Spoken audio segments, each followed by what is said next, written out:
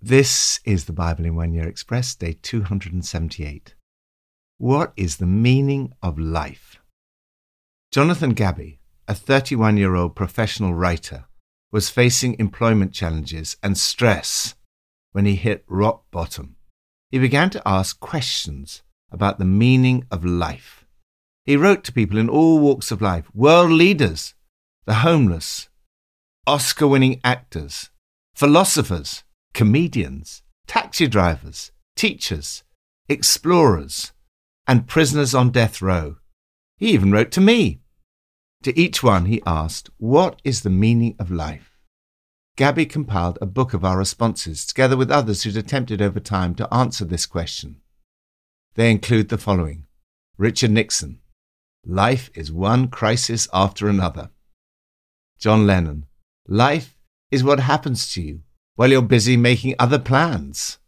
Dennis the Menace, "Life is what you make it, and I can make it unbearable." Albert Einstein, "The man who regards his life and that of his fellow creatures as meaningless is not merely unhappy, but hardly fit for life." Numerous people replied that the meaning and purpose of life was to be found in Jesus Christ. Not only Mother Teresa and Billy Graham, but actors, scientists, and the then Lord Chancellor. The chief cashier of the Bank of England, Graham Kentfield, whose signature was on every banknote at the time, said, "I am clear that the meaning of life can only be properly understood in the context of our relationship with God." From Psalm 117. Praise the Lord, all you nations. Extol him, all you peoples. For great is his love towards us, and the faithfulness of the Lord endures forever. Praise the Lord.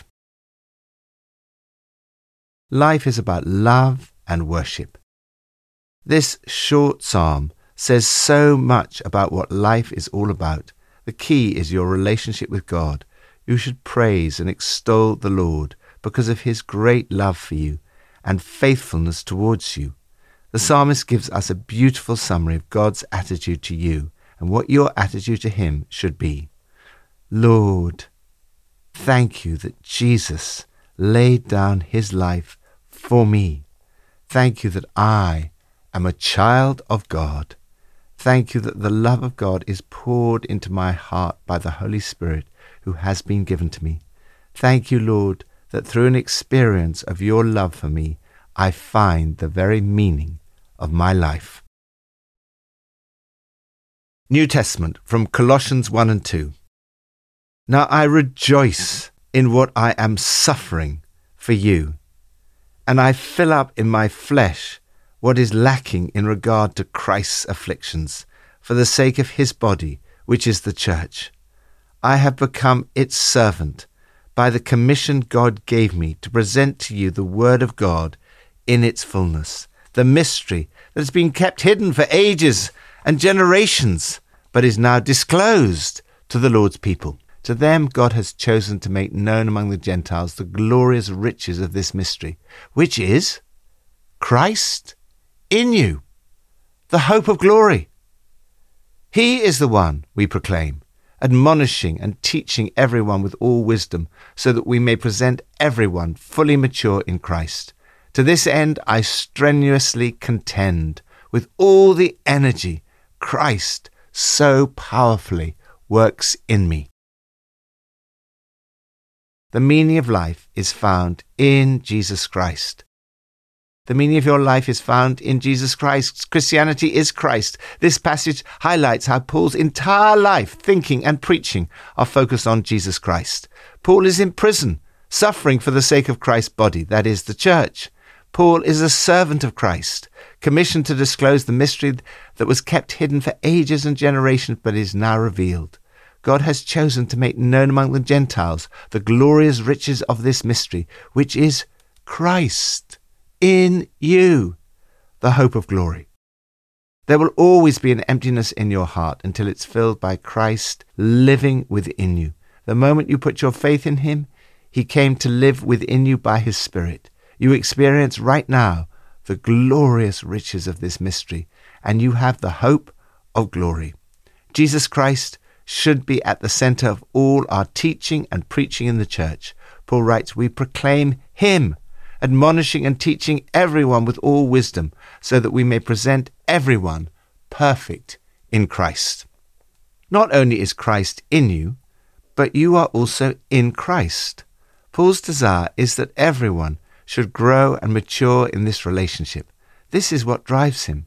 To this end I labor, struggling with all his energy, which so powerfully works in me. This provides an excellent model for pastoral care, discipleship, and mentoring. First, the aim. Paul's aim was to bring each person to maturity in Christ. Our concern should be for each person. As a good pastor, Paul did not want to lose any of his sheep. Aim for spiritual maturity. This does not happen overnight. It takes a lifetime. Aim for maturity in Christ. We do not want to attach people to ourselves, but to Christ. In the same way that good parents encourage their children to be independent, Paul encouraged the independence of believers, not to be dependent upon him, but strengthened to cling to Christ. Second, the method. Our method should be to proclaim Jesus.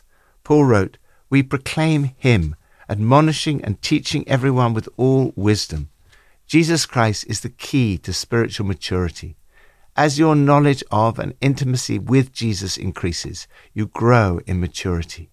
That is why it's so important to prioritize the things in your life that feed that knowledge and intimacy, such as worship, prayer, and Bible reading.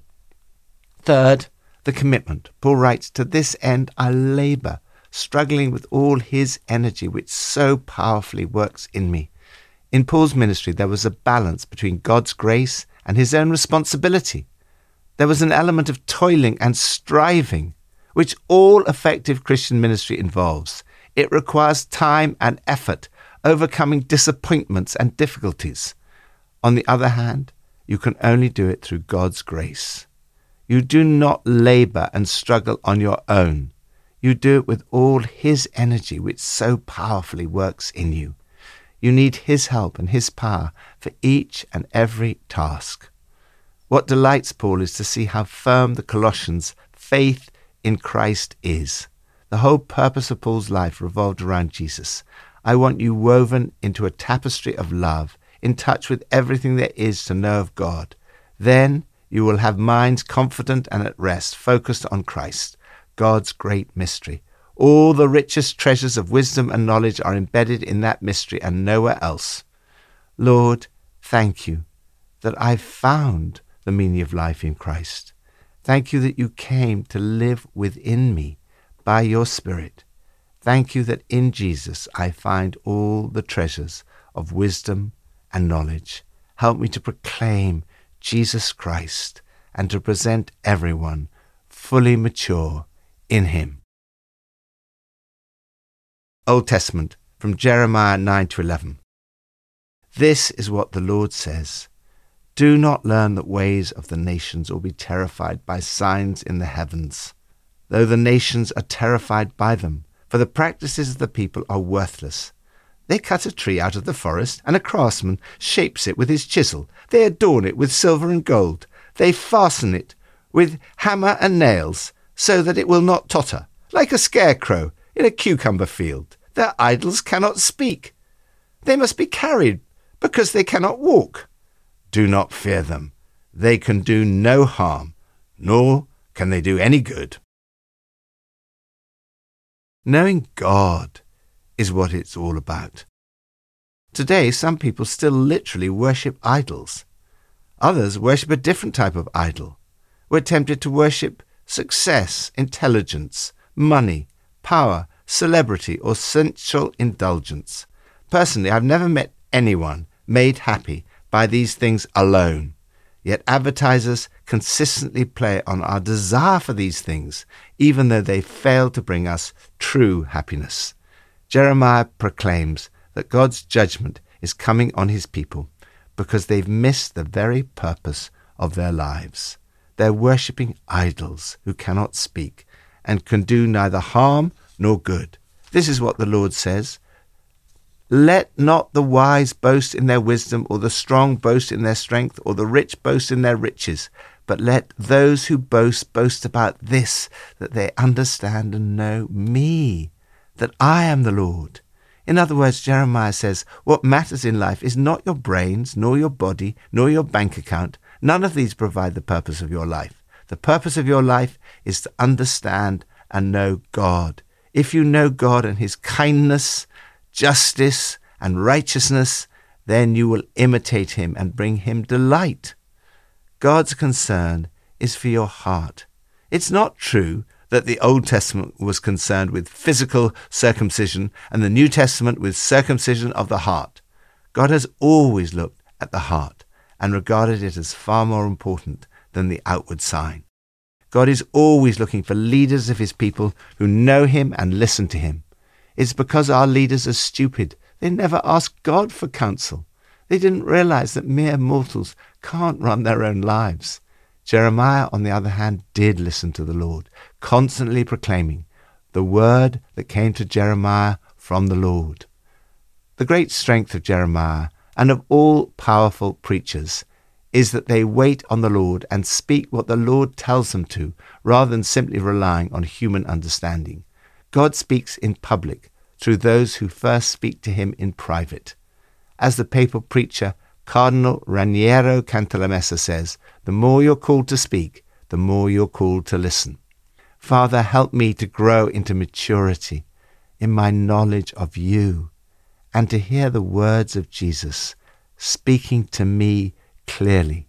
Help me to proclaim Jesus with authority and power so that many will put their faith in Christ and find the purpose and meaning of their lives. Pippa adds, Colossians 1:29 says, To this end I labour, struggling with all his energy, which so powerfully works in me. Sometimes I feel weak and tired, and not sure how to get through a particularly pressurised time, and it can feel a struggle.